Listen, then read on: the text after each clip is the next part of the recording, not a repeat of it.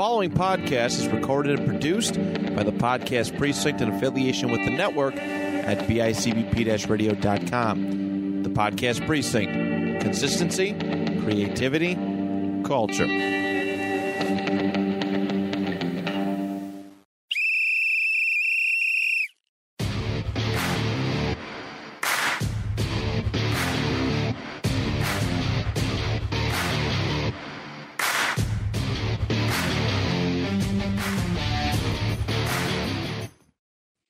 All right, welcome back to another fun, exciting episode of Stories from the Sidelines.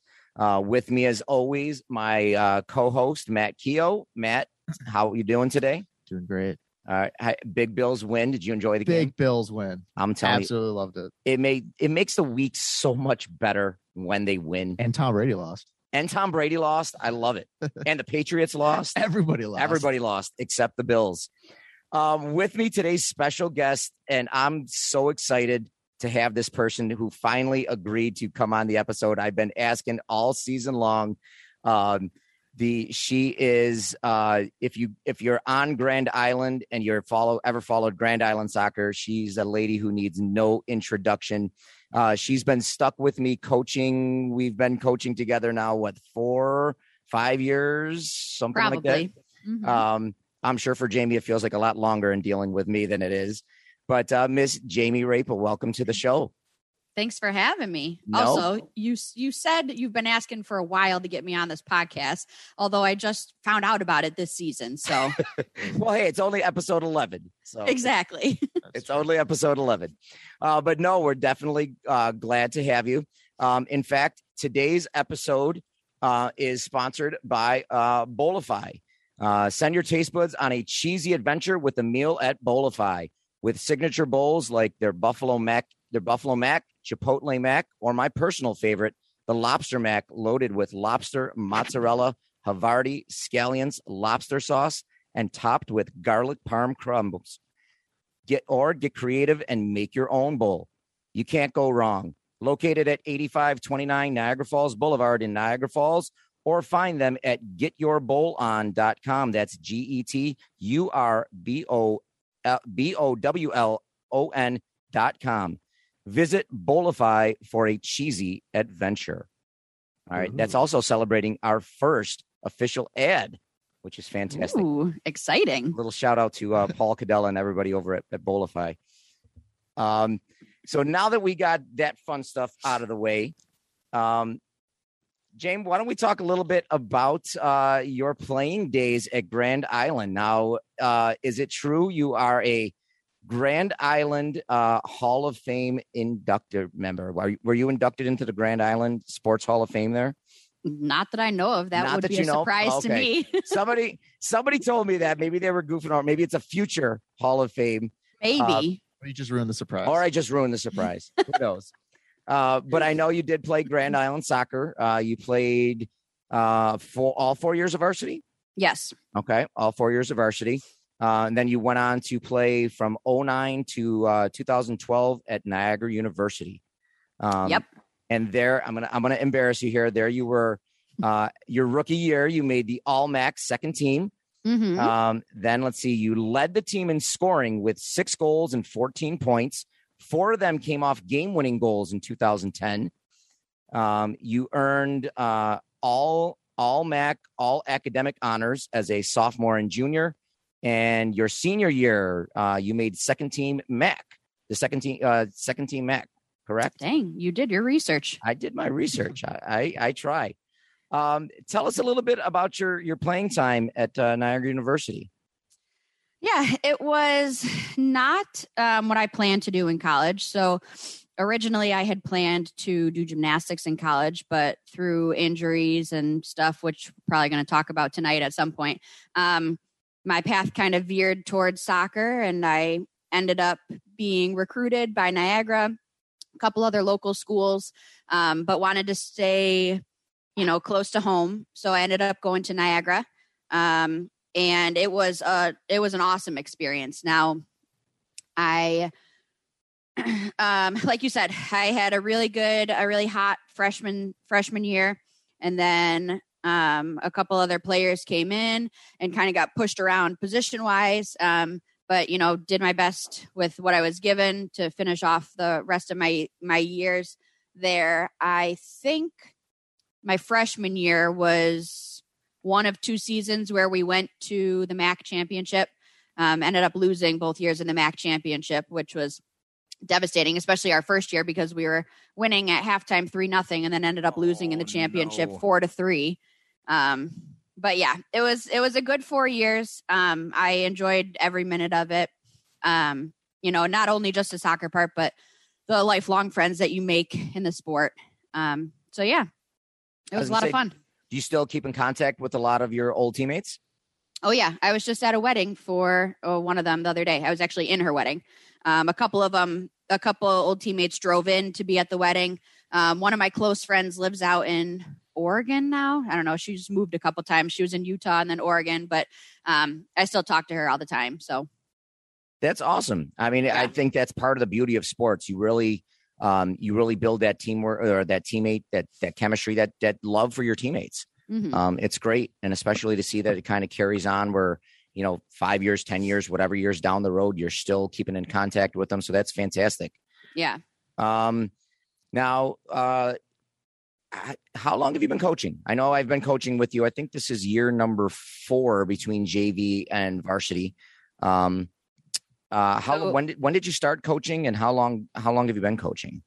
Well, so you've had the JV team for 4 years? This would be, I think this was year 4. This would be year 4.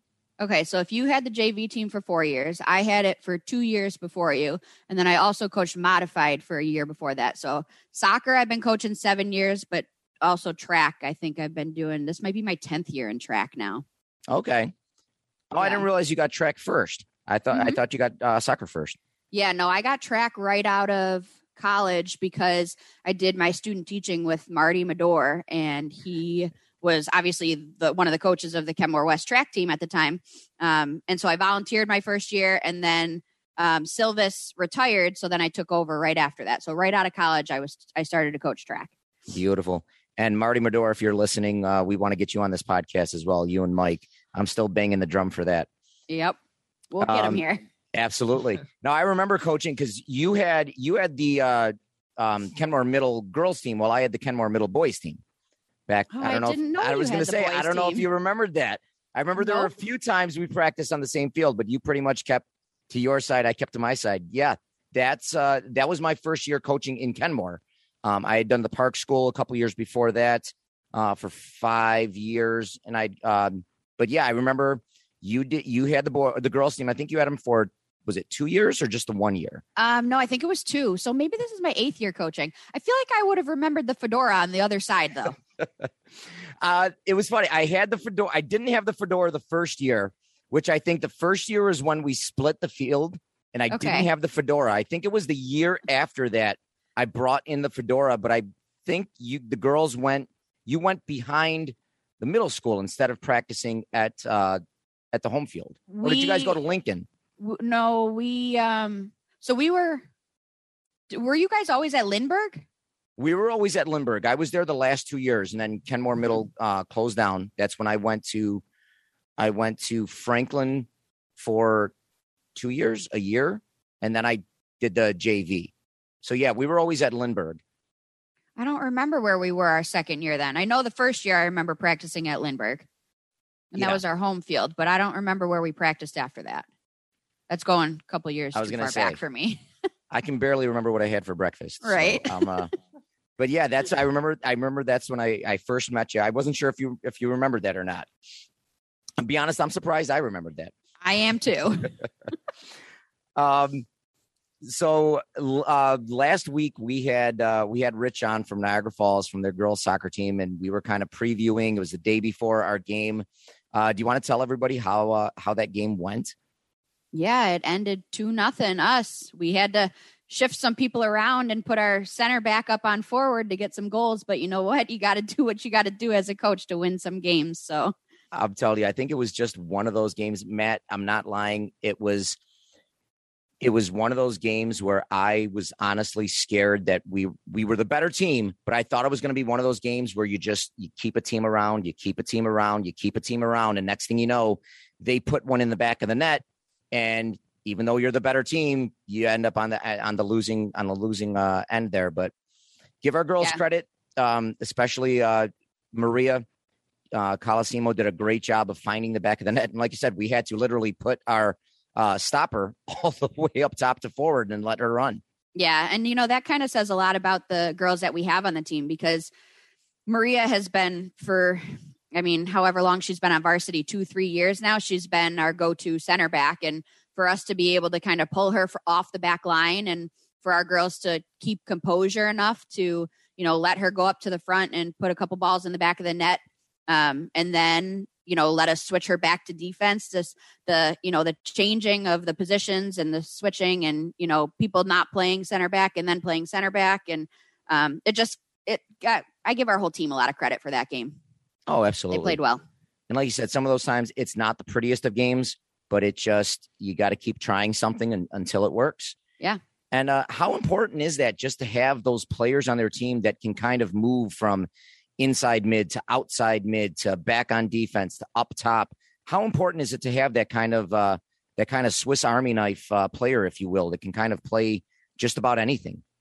Well, and that's why I always say at our end of the year banquet, the versatility award is one of my favorite awards to give out, because as a player, it says a lot about, who that person as a player, the fact that they can, easily switch and figure the position out, or, maybe if they are struggling at the position, we have a couple girls that will come off and ask questions and aren't afraid to, make the mistakes and, figure it out as they go. So, especially with our team this year, with all the injuries that we've had this year and years past, it's a huge deal to be a person that can easily switch positions and not get frustrated with a new position and, learn as they go. I tell you, and just as a coach, there's been times this year, like you said, we're dealing with injuries where you just look on the bench and, okay, who wants to play defense? Okay, who wants to play midfield? And you're always looking for that girl, even if she's a forward, defense, mid. There's just me, coach. I'll go in. Show me what to do. I'll go in. Yeah. And it's when you can just look back there and, all right, you're a forward. We need a defender, but let's go. Let's make it work. Yeah, especially with you and I as coaches. I feel like sometimes, I hate to say this, sometimes we're a little bit intimidating to the girls.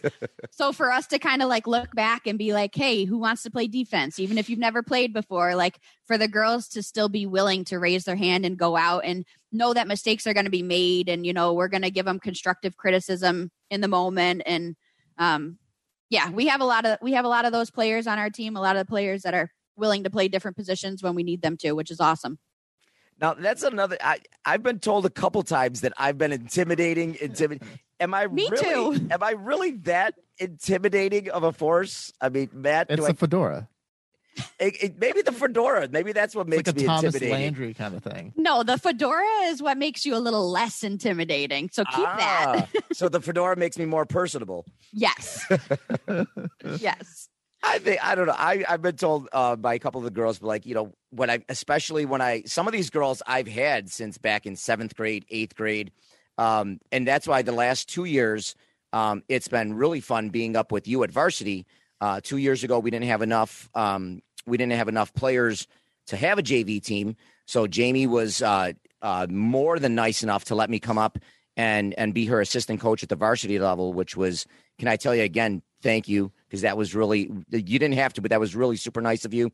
And then this year, obviously we want to say congratulations, Jamie, because you're due in 2-3 weeks. And 2.5 weeks. And it's unbelievable that you're still coaching and due in 2 weeks. Oh, geez. I'm trying. So JB was nice enough to, again, let me be her assistant coach this year.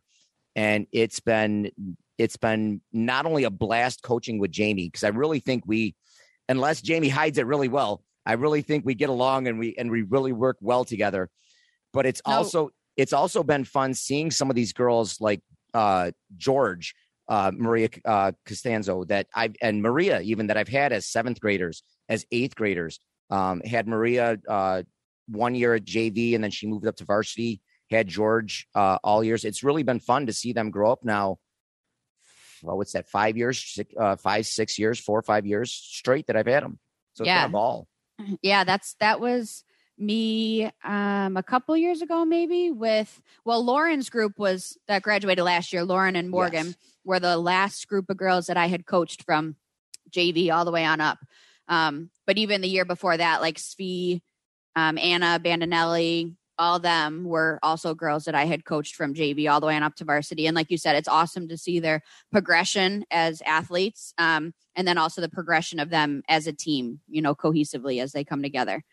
They started off, not sure on JV, not, like we said, unsure of certain positions. And then once they kind of found their footing and stuff and learned to play with each other, that is one thing that I've enjoyed about this program, this Ken Maurice program, all the years that I've been there, is that we really haven't had a program yet since I've been coaching that has had issues with each other, not being able to play. Like, girls soccer, you can get a ton of drama in girls soccer. And for the most part, I would say, out of the 7 years I've been coaching, I think I've maybe had 1 year where drama ended up in the season, and you can tell it really affects the team and how they play together. But, so like I said, for the most part, for the 6 out of the 7 years that I've had them, they've been just a joy to coach because I don't have to deal with that part, and I can focus on coaching and focus on developing them and making them better. Now, that's one thing I want to talk about. How important is team chemistry? Both, as a player, when you were playing even at NU, and just as a coach, how important is that? Just to not only have the respect for your players, but just that team chemistry where you can tell, like you said, that everybody on the team just genuinely wants to get everybody better, genuinely wants to play harder for each other. Like, how important is team chemistry to you? Well, to me, very important, more important than people know. When I played at Niagara my freshman year, there was, a lot of team chemistry. And then as the years went on, we got a couple players that didn't mesh so well together, and it really affected the way we played on the field. And same thing, like I said, with the 1 year in the coaching Ken Maurice soccer that we did have some issues with team chemistry. It shows on the field. So it's super important to make sure that the girls are getting along. I've always said that soccer, obviously coaching soccer, is way more about, life lessons and stuff than it is just coaching the sport and getting them to develop. But like I said, we've been lucky enough to have a good group of girls so far. Unless they hide it well, like you said, I don't see much drama between the girls on the team. And I mean, you even see it from other teams. Like 1 year we had played Newport, I think it was, and a couple of the girls were like yelling at each other on the field, and things start to break down, and you don't play as well together. And obviously soccer is a team sport, and you need to be cohesive and play with the 10 other players that are on the field. So if you're not getting along with them, things aren't going to go well. Yeah, and it really shows on the field too. You can tell, especially if you have two evenly matched teams, if one's clicking together on all cylinders and the other one isn't, it shows on the field. And like you said, I've had not many, but I've had a few teams that I can think of that just, for whatever reason, got into the, for lack of a better term, like the bickering Bills were of the 90s or whatever, or the 80s, where they just had nothing but yelling at each other, or you did this wrong, you did that wrong. You can get away with it only for so long, but if you don't fix that problem, it can really tank a good season. For sure. Agreed. Yep. And it's not just about the girls getting along on the field too. Like I think we've talked about this tons of times before. Girls playing together with each other off the soccer field, off the high school soccer field. So, we play against teams like Newport and Grand Island and, Wheatfield and NT, and they have very strong programs in their communities. So like Grand Island has a super strong program. A bunch of the girls from Grand Island and NT and Niagara Wheatfield play with each other on travel teams or on, Empire or the Flash. And you can tell from them playing on the field as well. So that's why, you and I always try and push the girls to do something in the off season together, because if you're not working with them in the off season, then, high school soccer is one of the shortest seasons. What do we have them for, like 2 months? And you really, you as much as you try to get a ton done in those 2 months, there's only so much you can do. Oh, with for them, sure. so. And especially if you're not doing off-season conditioning, if you expect to come into soccer season and use soccer season to get in shape, you're sorely mistaken. Because, I mean, this year I think we had, 7 days, 8 days before our first game. Yeah. And it's impossible to try to jam all your conditioning. Not only that, but you're still figuring out who's on varsity, who's on JV. And it's impossible to do that and cram conditioning in there. So I think the thing that I know you and I stress, and I think a lot of coaches are really stressing, it seems fall sports, especially soccer, are getting shorter and shorter and shorter every year. So you need to do off-season conditioning. You need to be playing on some kind of summer soccer team, or at the very least being out there running, getting yourself in shape, so that when you come into tryouts, you can hit the ground running. You can go right away, and you're not sitting there the first 3-4 weeks of the season still trying to catch your breath after running a few wind sprints. Yeah, and it kind of stinks because as a fall sport, we don't have, I mean, the girls are expected to do the work over the summer. Whereas if you have them, in track in a spring sport, they've had the opportunity to play in the fall and the winter to get themselves ready for the spring. Even when we go for track, for spring training for track, it starts in early March, and then our first meets aren't until like mid-April. So we have a month and a half to get them ready for the track season, whereas the soccer season, we have 8 days to get them ready. Yeah, for sure. And I could be mistaken on this, but I feel like back when I played, we had more time. Like, I feel like back when we played, we had practices, I think, starting as early as middle of April. And I don't think our first game was probably until maybe the end of the first week, if not the second week in September. So still not a ton of time, but definitely a lot more time than what we have now, where it seems like they're trying to cram everything into such a short period of time. I mean, we're coming off of a period where we had 4 games in 7 days, and then 7 games in 8 games in 11 days, 12 days. Mm-hmm. And I mean, it was crazy. And especially if you don't have that off-season conditioning, that's where, and who knows, maybe this is what's happening to us right now. That's where potentially you can get a lot of injuries. Yeah, that's always the craziness of soccer season. You get a week and a half, if that, to kind of get them ready for season. And then the season happens within 2 months, and you're expected to play 16 games in 2 months. And, for a program like us, who we're trying to build the numbers and stuff, injuries happen, and, people in Kenmore, I feel like a lot of the girls take jobs and stuff. Like, I feel like in Grand Island, their focus is school and soccer. And for us in Kenmore, we have a lot of girls that, aren't playing. Like, we had Mara and V not play this year because of work or other commitments and stuff. And unfortunately, that's just what happens, at least in Kenmore. But yeah, there's not a lot of time to get a lot done. So you kind of got to cram. And like you said, that's kind of where we start running into injuries. And unfortunately, those have plagued us this season more than any other season I think I've coached. We're down 4 starters at the moment?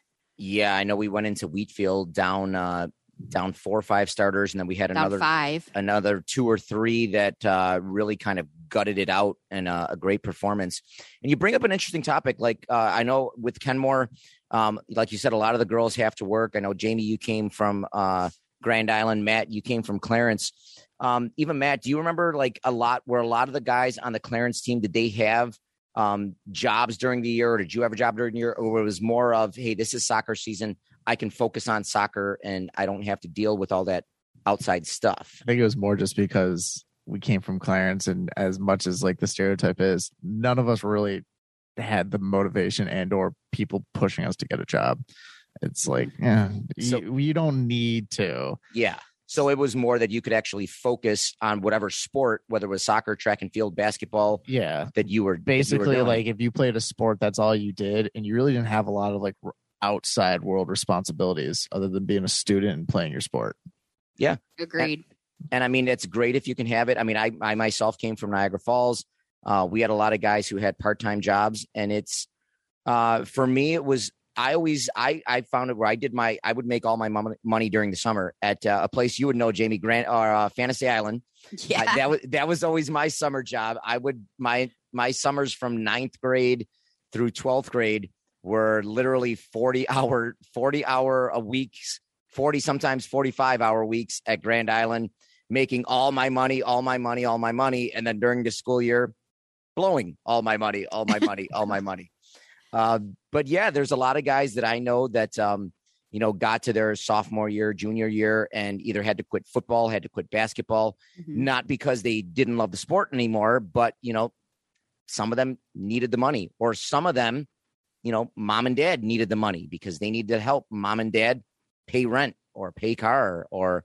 And it's unfortunate. It's so unfortunate for those kids because you're only a kid for so long. And then you leave high school and you're entering college or the real world and you work for the rest of your life. So, I was always a proponent of, play the sports when you can, get them in when you can, because you're going to work for the rest of your life and you don't know how much longer you have playing sports. So, like I said, for me, sports were my life in high school. I went from school to high school soccer practice to gymnastics practice. So soccer practice was 3:30 to 5, gymnastics was 5:30 to 9. And then I was doing my homework in car rides there and back. And it was an everyday thing. When I didn't have gymnastics, I had dance. So I was always on the go with sports. I didn't have time to work until I would say probably about my senior year when gymnastics was no longer in the picture and it was just soccer. And soccer's even then after soccer season, after soccer was done.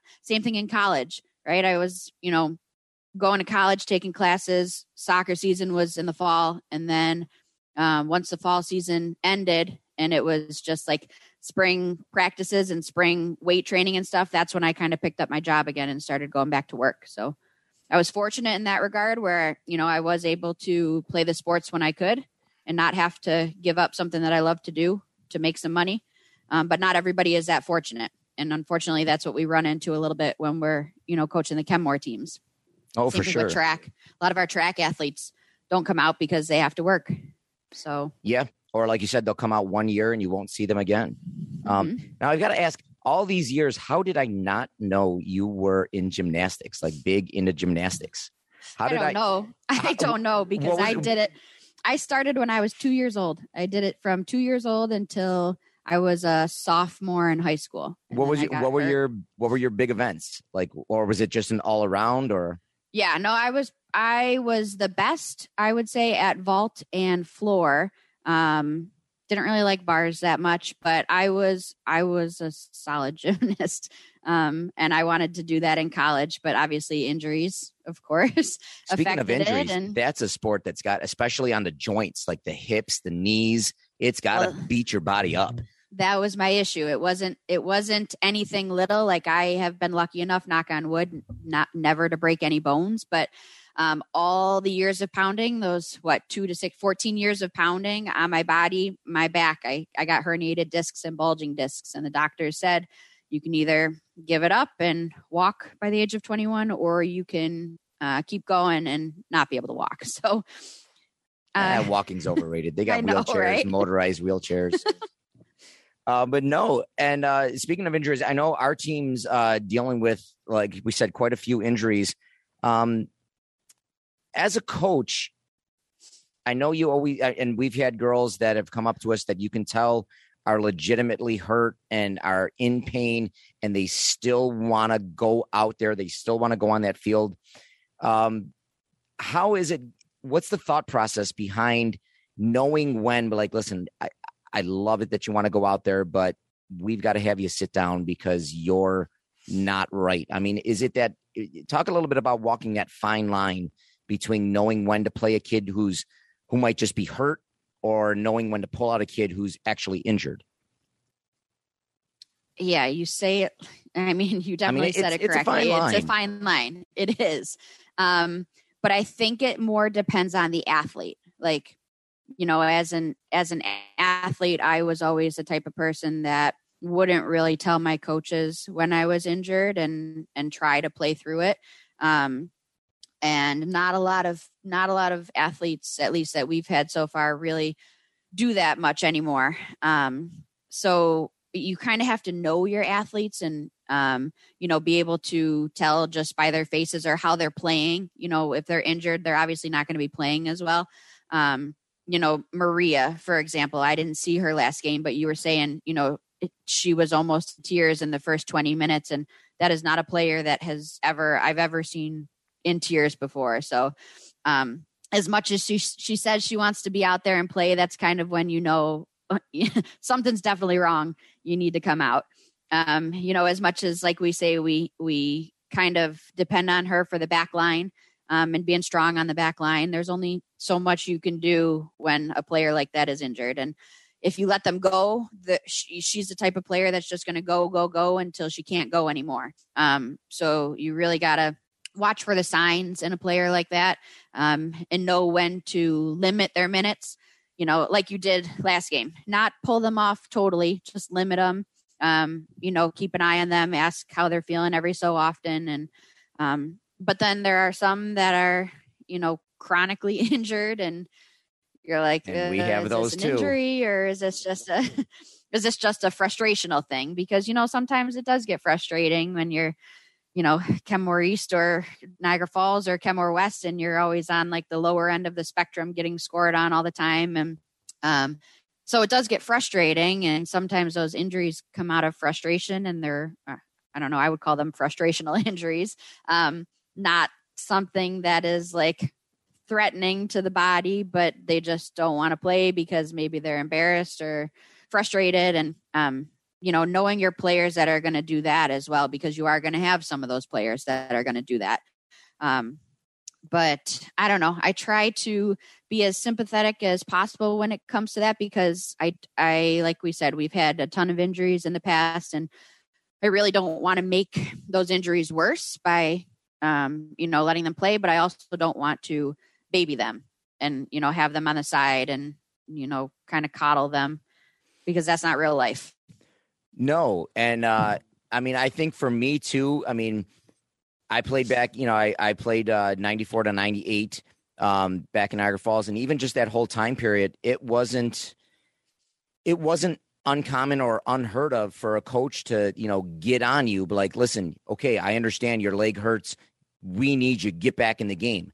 All right, I understand you got a broken toe, you got a broken this, you got a whatever. Can you walk? All right, get your butt back on the field.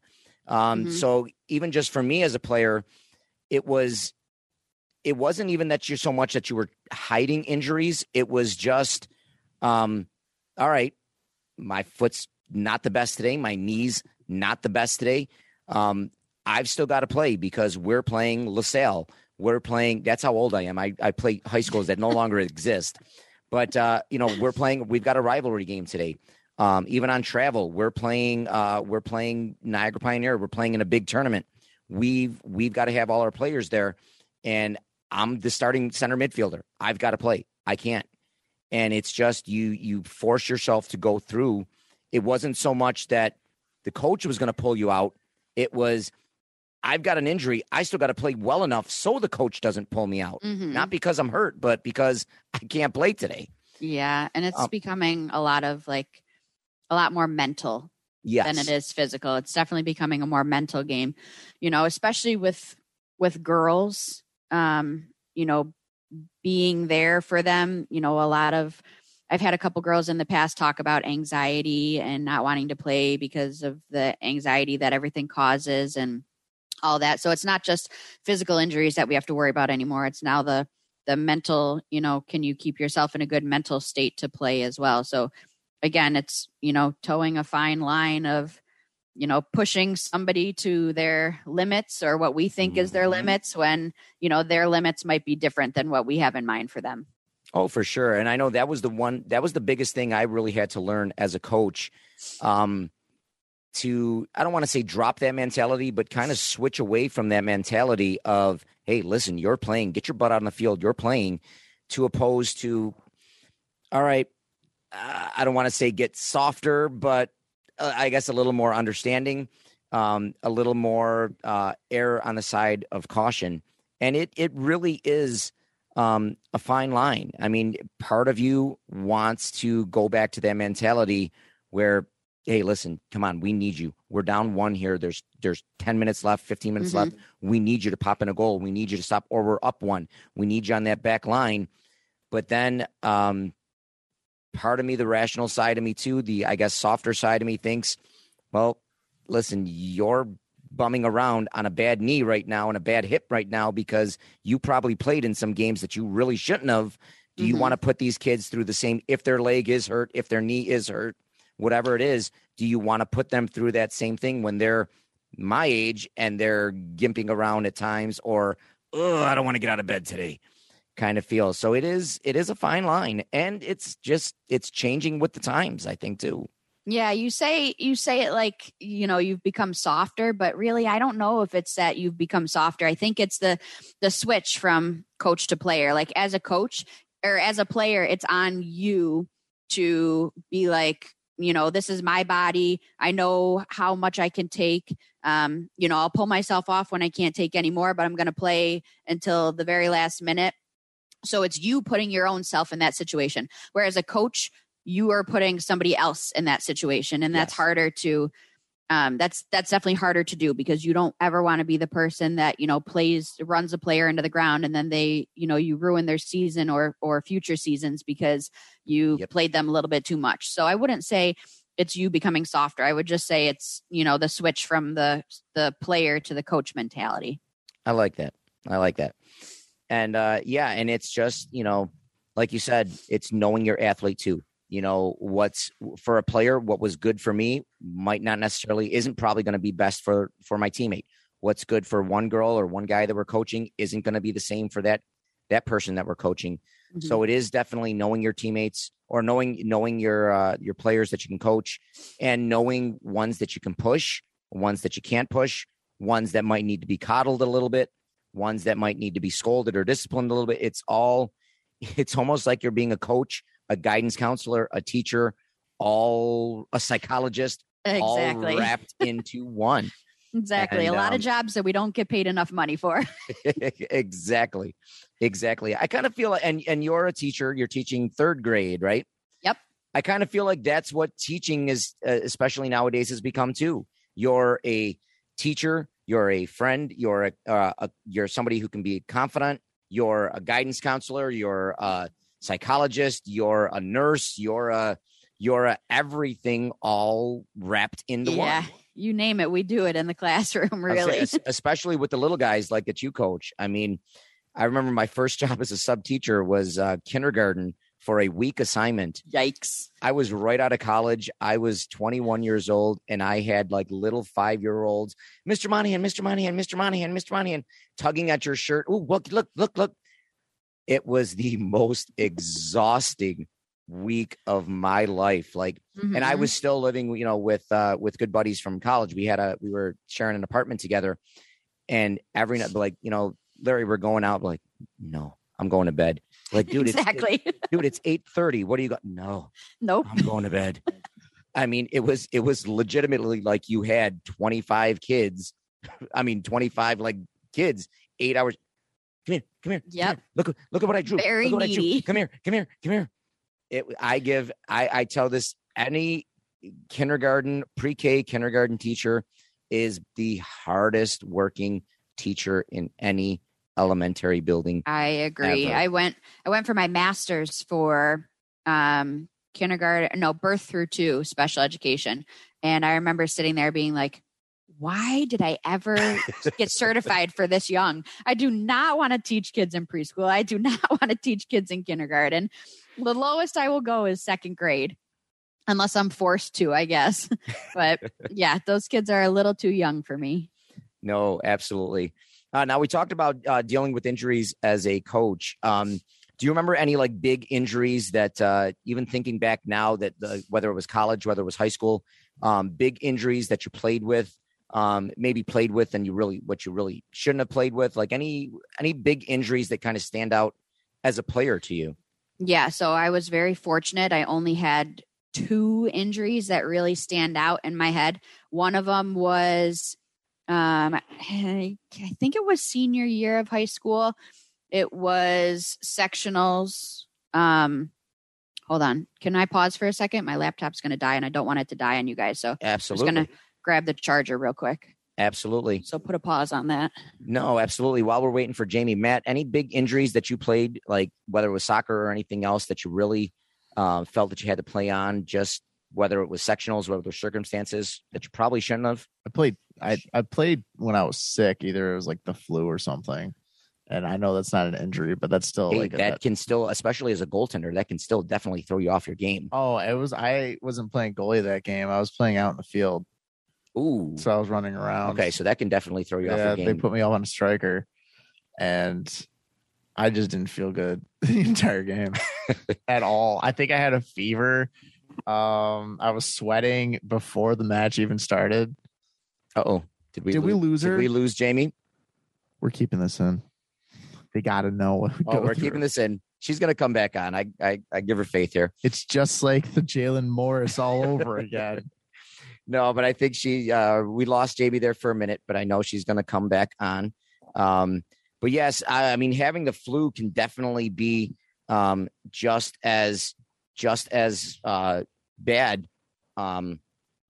as having an injury. I mean, I know there were definitely games where I was not feeling the best, and it took me by big surprise here. And it definitely threw me off my game. So what other, besides the flu, any other big injuries, Matt, that you had to deal with? I have like a back issue that still is. Did we lose her, or she just did her computer die? I think her computer might have died. Okay, we can work with this. We'll keep rolling. Matt, can we pause this? Yes. No, let's keep it in. All right. So we got Jamie back with us. Jamie had a little technology issue, but like any good coach or any good teacher, she adapted, she overcame, and she's back with us.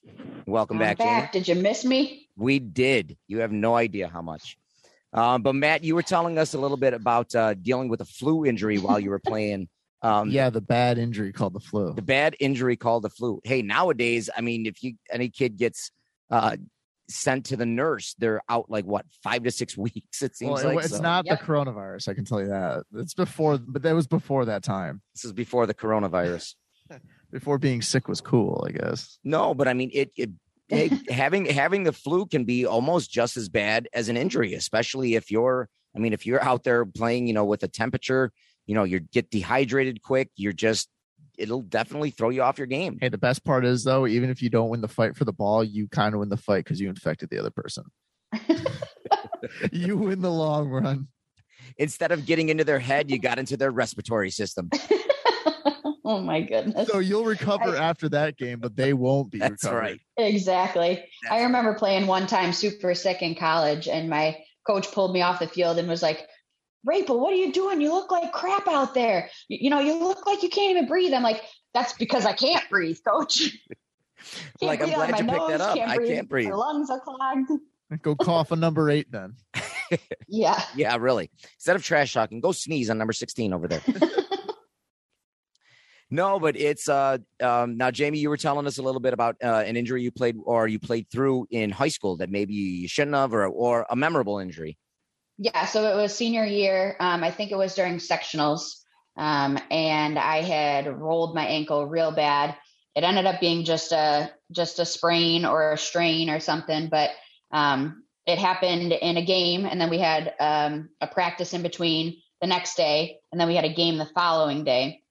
And the trainer was like, you really shouldn't be playing in the game. I think it was like a Tuesday, Thursday. So I heard it in the Tuesday game. Trainer was like, you really shouldn't, you're not going to be ready to go by Thursday's game. And I was like, yes, I am. Put me in this ice bucket. So I ice bucketed the crap out of it for like the next day and a half.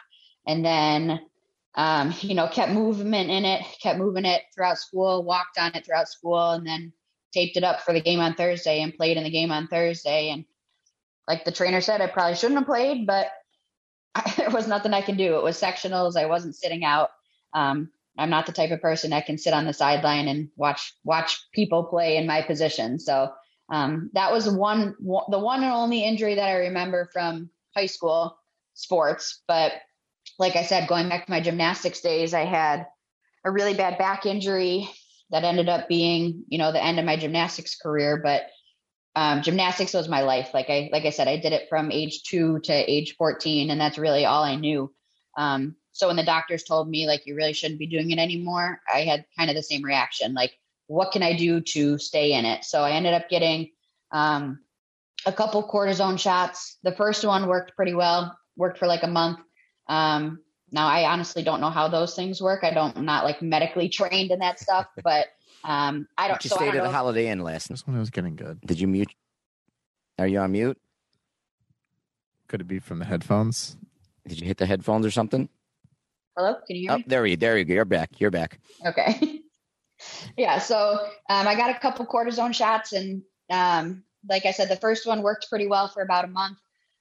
So I was able to get back into the gym and, continue working, but then it wore off after a month, and I was like, well, it worked the first time. Let's go in for a second one. And I went in for the second one, and the second one did not work as well, but I was still, headstrong. And I was like, I am not giving this sport up.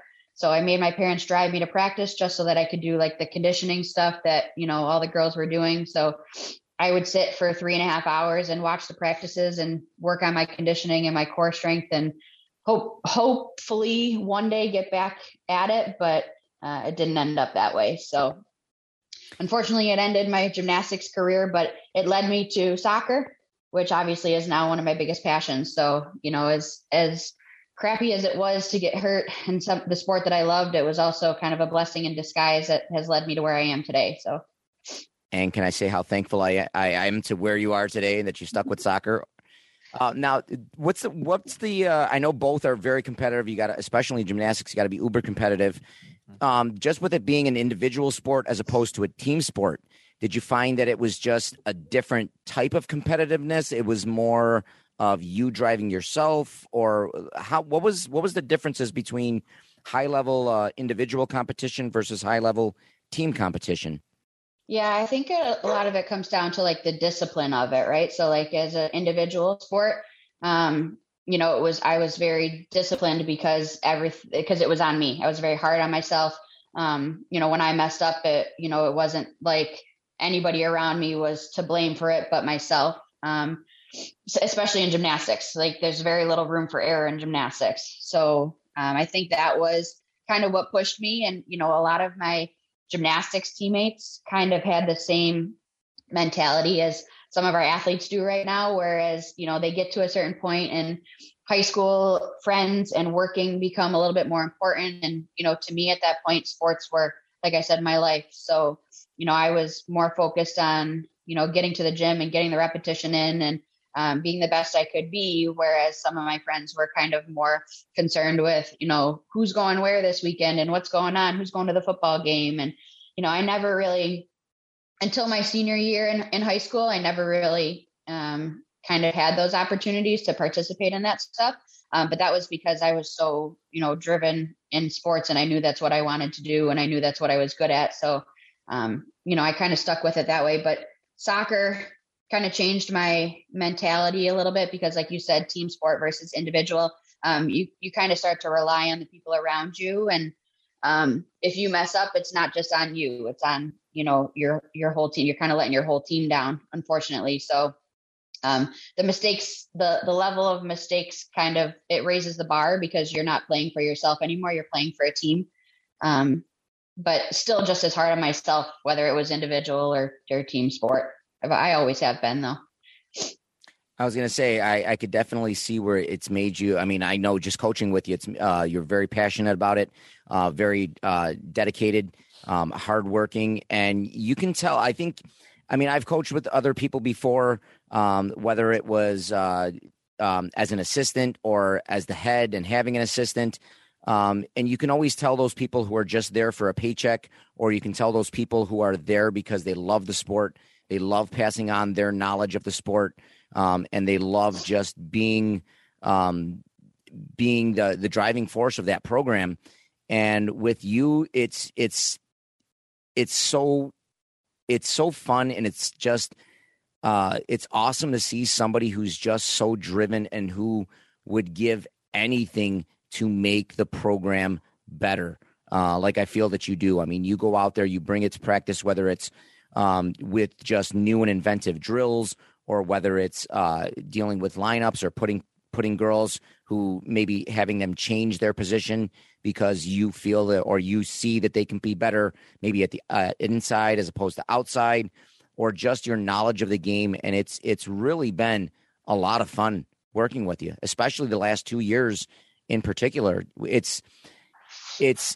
I mean, I've always been driven as a coach too, but it's always, I think for me, it just makes me that more driven when you're with somebody who is as competitive or as passionate as about that sport as you are, or even more so. So it's been awesome.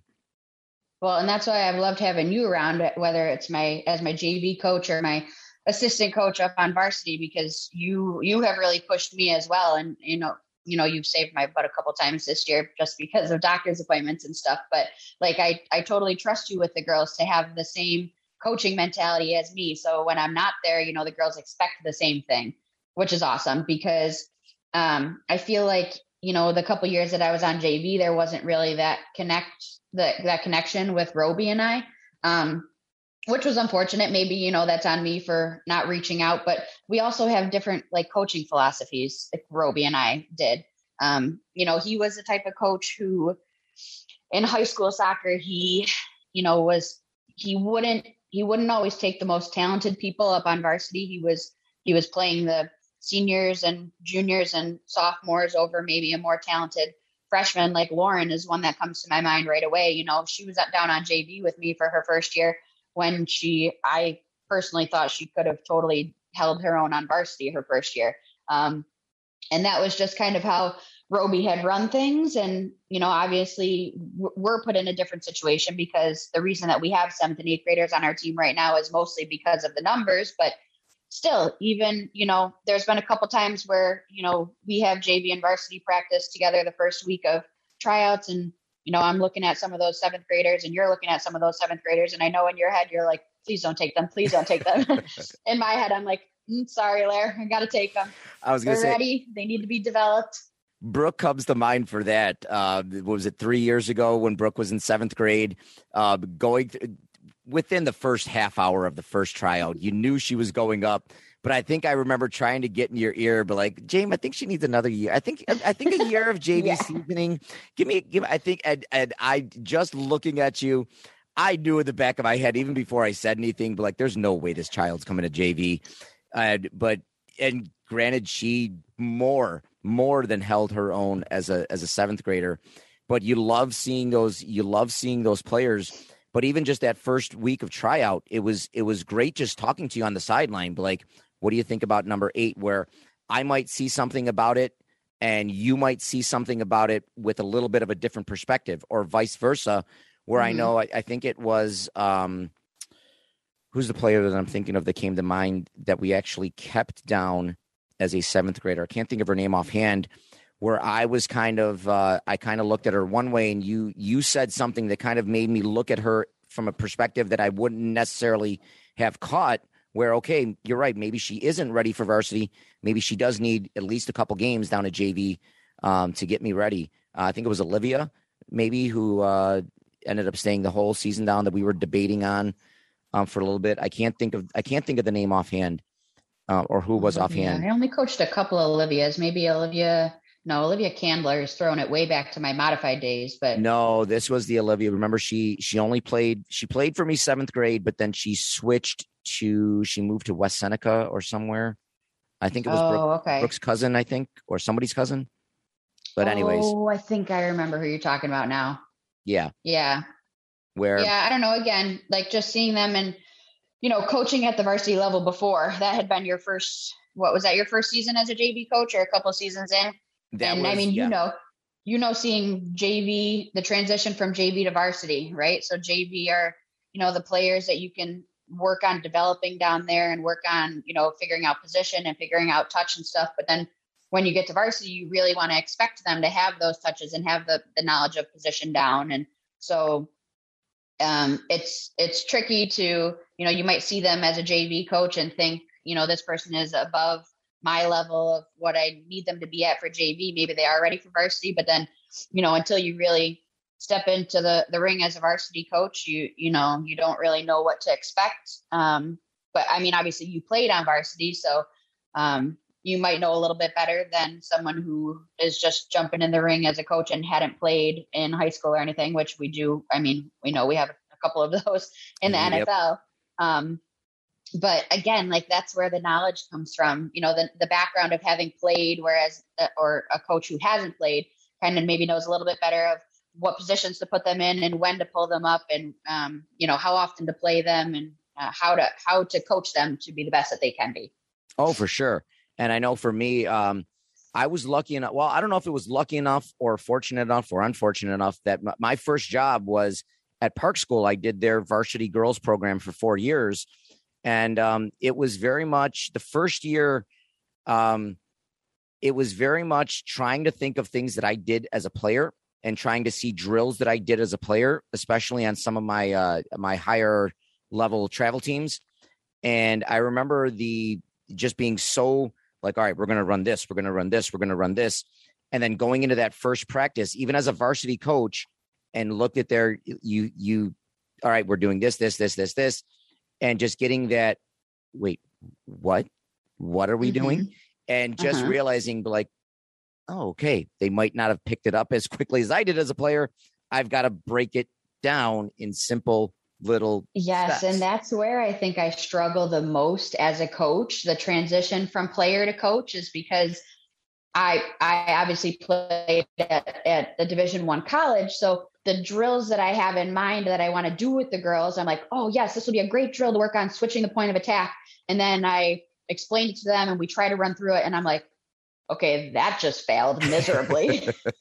Yep. None of that worked. So now I have to rethink this because like in my mind, I'm still at a Division I level. And in reality, we're at a high school level where some of the girls are coming to us, that have never even played soccer before. So you do really have to change your mindset as a high school coach. Not so much if you're coaching the Flash or Empire and clubs like that, because girls are definitely playing at a higher level and, in those clubs. But as a high school coach, that's been the hardest transition for me is, coming into a practice thinking a drill is going to go really well. And then being like, yeah, maybe that wasn't my best idea.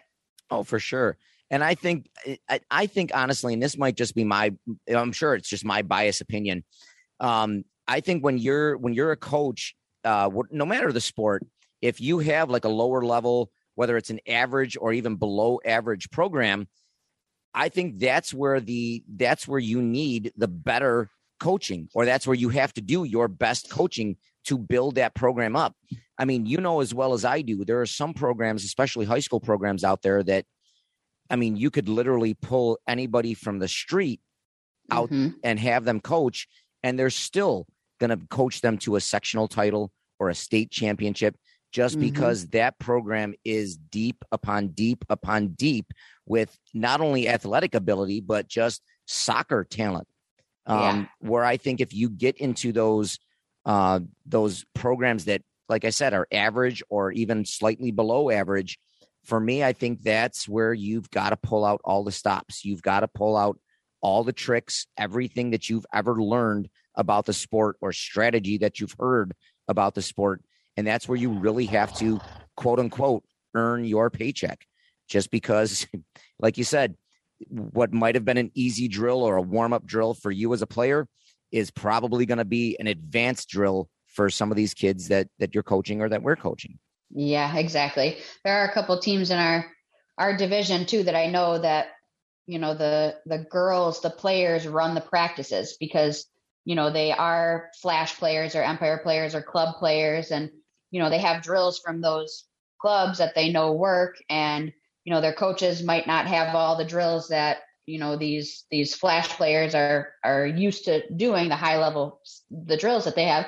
So instead of the coaches putting the drills into action, it's the players that are putting the drills into action and kind of running the team for the coach, which is unfortunate because, like you said, if you had a coach who was knowledgeable enough to build that program more than where it's already at, you could have a state champion, somewhere from around the area.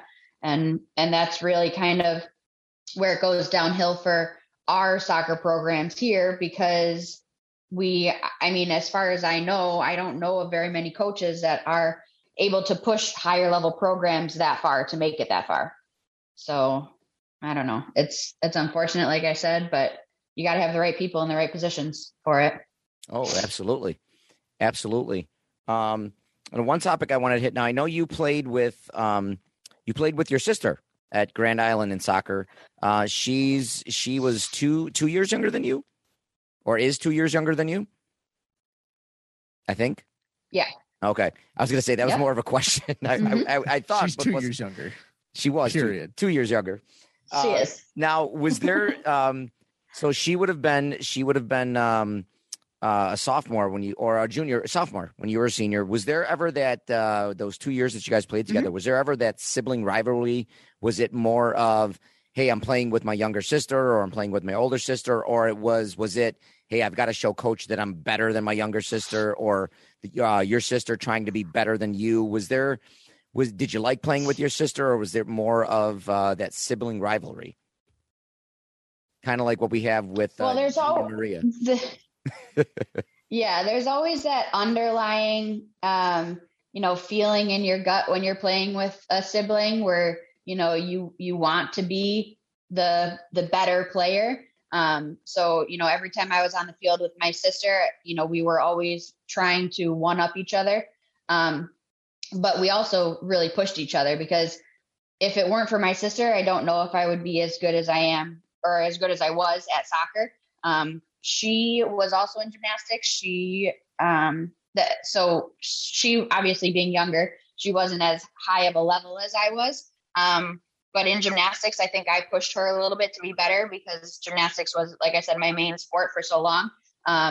So I was pushing Jenna to be better at gymnastics, whereas when we flipped and we both switched to soccer, she had more, more years of experience playing soccer, because she started earlier than I did with soccer. So I felt like I was always playing catch up with her on the soccer field. So I don't even remember her accolades in high school, but she got a ton of them as well. Probably more than I did. And to this day, I still think it's hard for me to say, I think she is a better soccer player than I am. But she also had, the coaches and the people around her that were a little bit better, and the better opportunity to play with better clubs, because she had, played for longer than I had. Whereas I started with high school soccer and then transitioned into club soccer. She started with club soccer and transitioned into high school soccer as kind of like her backup. So she played club from sixth grade, maybe fifth grade, all the way on up until she couldn't, until college. And I played club soccer. I didn't start club soccer until sophomore, junior year of high school. Oh, really? So she had a little bit more. Yeah. Yeah. Okay. And I actually drove to Syracuse for my club soccer experience. I played a little bit with Buff United. That's throwing it way back, I feel like.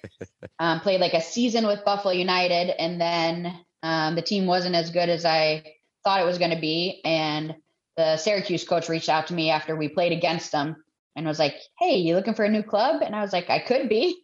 So I started driving to Syracuse for practices and games, and we ended up going to regionals a couple times in a row for it. But I was always competing against my sister, especially in soccer. Gymnastics, not so much, because like I said, I knew gymnastics was my thing and I was very confident in it. But soccer, I didn't always have the confidence that, I have now, or that I had in college, because I did start so late with it. But I mean, you know me, always wanting to be the best one out there. Definitely was, playing with my sister kind of pushed me to do that. So. No, absolutely. Now, did you guys play the same position, or? So I would say technically, yes. I mean, in college we were both strikers, but in high school, I started off as a striker. So my freshman year, I played forward in high school. And then as the years progressed, I moved farther and farther back. So I started off as a striker, and then sophomore year, I went to outside mid, and then junior year, I went to center mid, and then senior year, I went to center defender. So I moved my way back down the field as the years progressed, whereas my sister was, from what I can remember, always a forward. Okay. It was funny. So with I me, mean, when we got go ahead. So when we got to junior, senior year, when I played the 2 years when I played with her, it wasn't a battle for who was, going to get the starting spot, because she was up top and I was in back. Okay. I was gonna say, with me, it was kind of funny. I went the opposite way. I started back as a outside defender, then moved up to outside mid, and then moved into the center and the center mid. I was never fast enough to play. I mean, you know me. I was never fast enough to play striker. So that was. But I feel like for me, and you might think the same or differently. I feel like in high school, especially, if you transition to different positions, it just makes you a better overall player, and I think a better overall coach, because you can relate to seeing the field from the point of view of a defender, seeing the field from a point of view of a midfielder or an outside midfielder or a striker. I think it just, the more positions you played. Now, granted, I would never, ever, ever, ever, ever play goaltender, even though I'm kind of been George's goaltender coach the last couple of years. But I for me, that the more positions you can play at a sport, it just seems like the better overall knowledge you'll have of the sport, and more that you can pass on, or at least see from different point of views as a coach. Yeah, I totally agree with that statement. When I had started playing travel soccer, I actually started as an outside defender, and not that I was good at outside defense whatsoever, but I just had the speed. My coach was like, if anybody gets by you, you have the speed to keep up with them and track them down and get the ball back. And that's what I did my first couple of years. But then once I started to learn the game, I kind of realized where the different positions where, speed can help, obviously up top, especially in high school. I mean, you and I both know that if a team has speed up top, you're really, kind of done for as a Speed defending kills. team. Yep. So yeah. I don't know. Like I said, the versatility has always been one of my favorite things to talk about as a coach, and one of my favorite awards to give, because like you said, it does help with the knowledge of knowing the field and seeing the field, and, knowing what each position, what run you should make, when you should make it. And just being able to be aware of where you are on the field and where your teammates are, and how you can get in a position to help your teammates win games. Absolutely.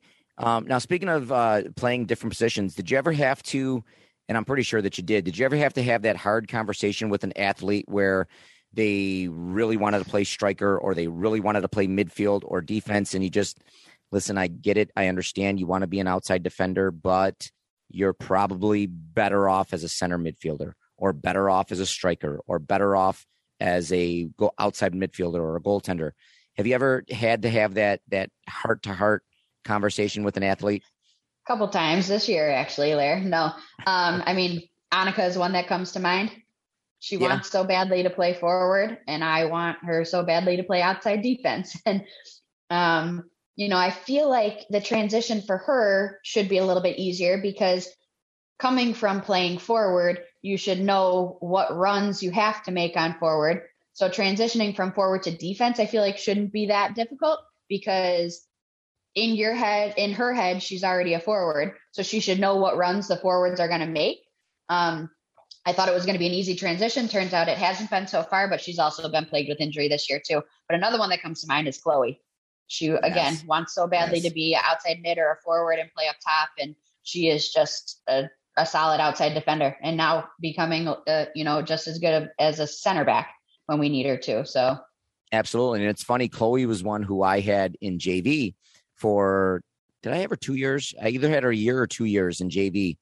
And she always played outside mid for me. She was aggressive. She was fast. But I had a team where I probably, if I needed to, she could have played outside defender. But I had two outside defenders where my philosophy was to control the middle of the field. So I tended to push my better players into the midfield. And Chloe just was an outstanding outside midfielder. And it was when she got to the varsity level up with you, I wasn't surprised that she was playing outside defense, because she's aggressive, she's fast, She's smart with the ball. So I knew she definitely would excel there, but it was just interesting to see how quickly she made that transition from outside mid to outside defender. And not only how quickly she made it, but just how much she's excelling at it. And I know she is always one of those, Coach, can I get 3 minutes up top? Can I get 5 minutes at out? And it's just, Chloe, you're our shutdown defender. Now just play shutdown defense. And it's just, you gotta, part of you as a player, you're like, I get it. I know you want to go up there. I know you want to score. I understand it. But the coach part of you is like, no, you're back here because we need you back here. Exactly. You want to make it fun for the girls, and you don't ever want to like deny them of where they want to play. But as a coach, I feel like you know better than they do where they should be. So, we have to keep her, especially like you said, at the JV level, you can kind of stack your midfielder and control the center of the field and, win games that way. But I feel like as a varsity coach, especially with our program, I mean, we really have to put most of our talent on the back line, which is unfortunate because we have people like Maria who really should be a center midfielder or, an attacking center midfielder. She can put the ball in the back of the net. Clearly, she's shown us that in the Niagara Falls game. But she's so smart and so calm and so collected and has the speed to keep up with the other speed that the teams the speed that the other teams bring, that we really are forced to keep her on our back line. Where, I mean, we've talked tons of times just this season about, I really wish we could get her up the field. I wish we could move her up the field, but taking that consistency off the back line is really a gamble. So it's a tough position to be in, but you got to do what you got to do to win some games. No, absolutely. And I'm hoping, hey, with the emergence of Lola as an eighth grader coming up and holding her own, she's a JV call up. I'm hoping we get a few more like that maybe we can next year or later in the year move Maria up to get a little more attack up top. She's another player. She's been awesome, and she was another player when I had her for JV. She was my center midfielder, but she also played it more of a defensive center mid, just because she'd jump up with the attack when we needed her to, but she was also so reliable as a defender, where she was somebody that you knew, even if it was 2-on-1, you knew I'd still bet on Maria to make the play and to stop the ball. I mean, she was she was that good. So it's definitely, but it's great to have that versatility. Well, and with them too, that whole family, like Lola is cousins of Gianna and Maria. They're just very down to earth people. And that's why we pulled Lola up, knowing that she's going to be coachable, knowing that she's going to be somebody who we can put in a position that maybe she might not be ready for yet, but she'll learn and she'll adapt. And, she obviously has been successful the past couple of games we've had her up, but it's not all because of our coaching. And, we'd like to pat ourselves on the back and be like, yes, we did a great job with her, but really a lot of it is on them for, listening and learning and growing as players and always wanting to, what can I do to be better?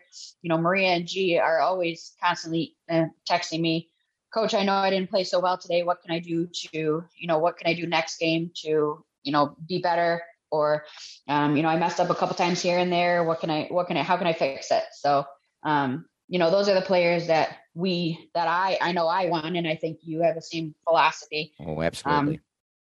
And we've kind of talked about that a little bit too this season, but. Yep. And I can tell another player, and I feel like if my girls ever do listen to the podcast, especially this episode, they're all going to be like, oh, he said my name. Coach said my name. They said my name. But Fee, and I know we've had this conversation, Fiorina, brand new player this year, not even every single game, but every single time, whether before she goes in or after she comes off, it's Coach, Coach, when you said this, what did I do? When you said goal side, what did you mean by goal side? When you said make a looping run, which way should I make a looping run? I've got two players here. Should I take the inside person or the outside person? What I do? And I told you this many times, I think that is the greatest thing in the world. When before you even go over to them, they're coming straight to you. Okay, coach, what did I do? What did I do right? What did I do wrong? How can I fix this?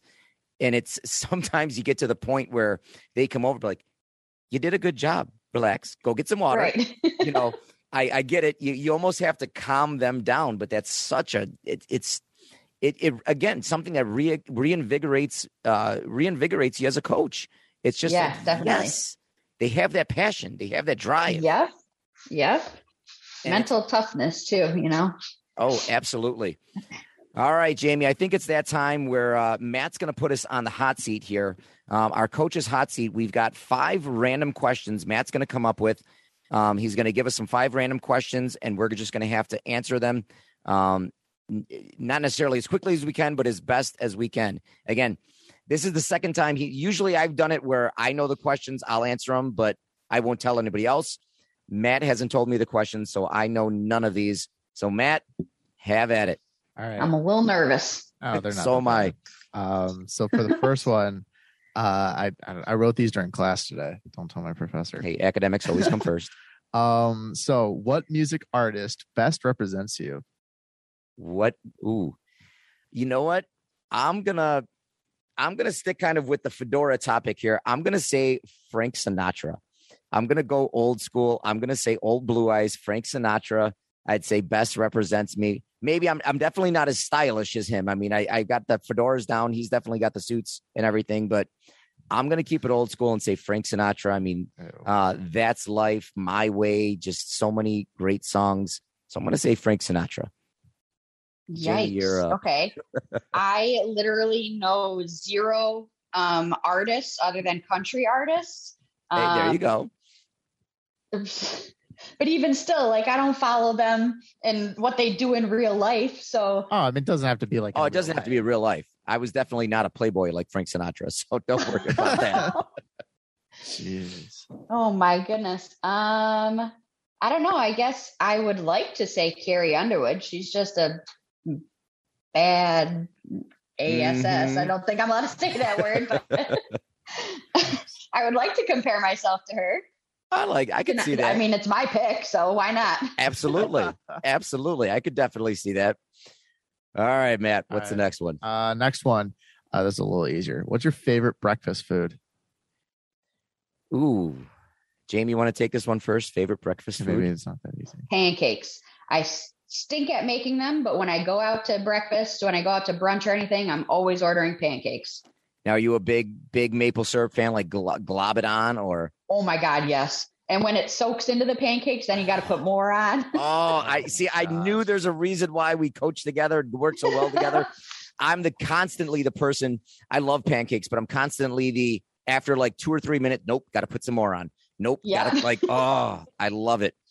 But as far as favorite breakfast food, you know what? It's plain. It's simple. I'm gonna say cereal. What kind of cereal? I'm gonna go with Bran Flakes. No, I'm not that old. I'm gonna say either. I'm gonna give you 2. I'm gonna say Cocoa Puffs or Golden Grams. I haven't had Golden Grams in years. I'm telling you, I did the mistake yesterday of going grocery shopping while hungry. Oh, and I loaded up the mistake cart. You could make. Oh, I'm telling you, it was terrible. But I went down the cereal aisle and it was, Cinnamon Toast Crunch. Golden Grams. Cocoa Puffs. I got home and my wife's looking like, why did you just buy 10 boxes of cereal? I can hungry. Agree with you on the Cinnamon Toast Crunch. Oh, I'll give you that one. I love it. All right. Matt, number 3. Next one. I got a little creative with these. So I said, what century would you want to visit? Any century ever, anywhere. Why? I'm not why, but what? What century? Wow. I told Matt to make these questions tough and he took it to heart. These are really tough. I don't know. I teach 3rd grade here, Matt. Can it be a future? Can we go into the future or is this strictly backwards? No. So you could be I don't know, you could be Buffalo and 2086 or I don't know if I'd want to go into the future. The way this world is going, I think I'll take I was my going to say, chances maybe in we'll go to the past. past. Go to the Renaissance with the Black Plague. Now, do we get to go? Yeah. Do we get to go back to that, like as now, like as a same age now? Yeah. So like right. you now Hmm. have a DeLorean time machine, and you say, I want to go to like 16th century England. Ooh. Not. All right. You know what? I'm gonna say. I'm going to be corny. I'm going to say one, like I'd like to go back. I was born in 1980, but I'd like to go back to the 80s now as an adult to see what that whole decade was. Experience that as an adult. So I'm going to say that'll be my boring one. The other one, I guess it could be pretty cool to be like, the medieval times or whatever, be like a knight of the round table. I was thinking that too, medieval times. Yeah, that'd be kind of cool. Did they have soccer back then? We could coach the Knights of the Round Table soccer team. Possibly. You could invent soccer. We could invent soccer. Exactly. Even better. All right. So this one, what is your favorite game that you used to play in PE class, like when you were a kid? Ooh. Dodgeball. Okay, you're gonna say dodgeball. I was gonna say I liked dodgeball, but it wasn't my favorite. What'd you love about dodgeball, Jabe? The fact that you could just beam people that you didn't like, and it was totally okay. I love it. I love dodgeball. I'm a little disappointed. I'm a phys ed teacher that we really can't play dodgeball anymore, or bombardment, or whatever we try to sneak it into the rules as. Mhm. It was lacrosse, but it wasn't. It was those scoops. Like it wasn't an actual lacrosse stick, but it was the scoops with the plastic ball. Almost looked like highlight rackets or whatever.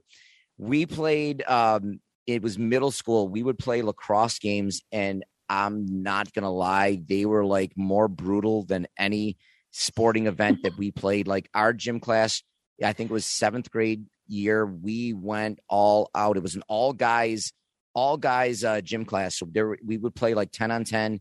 And our gym teacher was one of the old school ones that just did not like, all right, go out there, just don't kill anybody and you're fine. Uh-huh. And man, it was one of those where you knew at the end of the class, somebody was going to the nurse. You knew you were walking out with a brand new bruise, and you knew that you were just, you would go to class. If you didn't go to the nurse, you were going to class with some sort of like ice bandage or ice pack or something that you would get from your gym teacher. Those ice packs that stayed cold for about 5 seconds and then we're just like, all right, throw this out. Or you'd get the sponge that was left in the freezer. And that was our ice I remember those. So a couple of gym class heroes we got here. Absolutely. So 8th grade or 7th grade, scoop lacrosse. That was my favorite. Scoop lacrosse. All right. And then the last one, what's like a craziest story that you have from like your childhood? Appropriate crazy story. Ooh, like how far back in childhood are we going here? Doesn't matter. Whatever you want. And like what constitutes crazy? Like I used to make my best like crazy to you. I used to make my best friend, who is like the least athletic person in the world, play athletic games that we made up. One time I don't remember what that show was called. There was a show on Disney Channel where kids came in and they had like a bucket in the center of the gym, and there was like random things in the bucket, and they had to pull things out and create like a game with whatever was in the bucket. So my friend Mary Kate and I, thought that was a great idea. Me being this like strong gymnast, soccer player, dancer, and she was this like scrawny little, she did nothing. She didn't even know how to ride a bike. And I was like, we're going to take these jump ropes and we're going to tie them around our waist, one around my waist, one around her waist. We're going to have somebody throw the ball up in the air, and then we're going to run and see who can get the ball first. And then whoever gets the ball first gets to hit the other person with the ball. And that didn't end well because I just dragged her around the driveway for an hour playing this game. So that was sticking with the sports theme, I guess.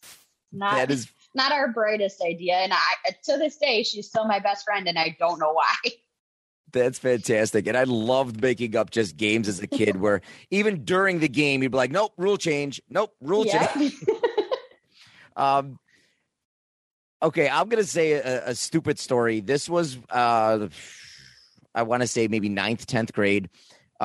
There was a stop sign on our street that had the same same last name as a buddy of mine. I'm not going to blow anybody in, but it was down for the longest time. But then for whatever reason, brand new stop sign came up or whatever. So we had the bright idea of going there in the middle of the night and stealing the street sign. So, because I'm bright like that.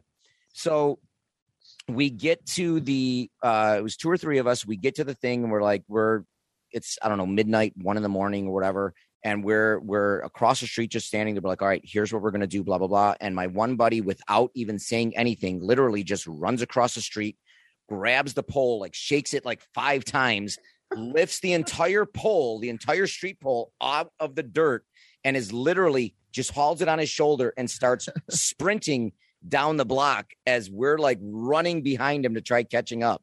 So I would have tried to catch up. I would have tried to like stay my distance in case he got caught. Right. I'd be like, you go that way. We're going this way.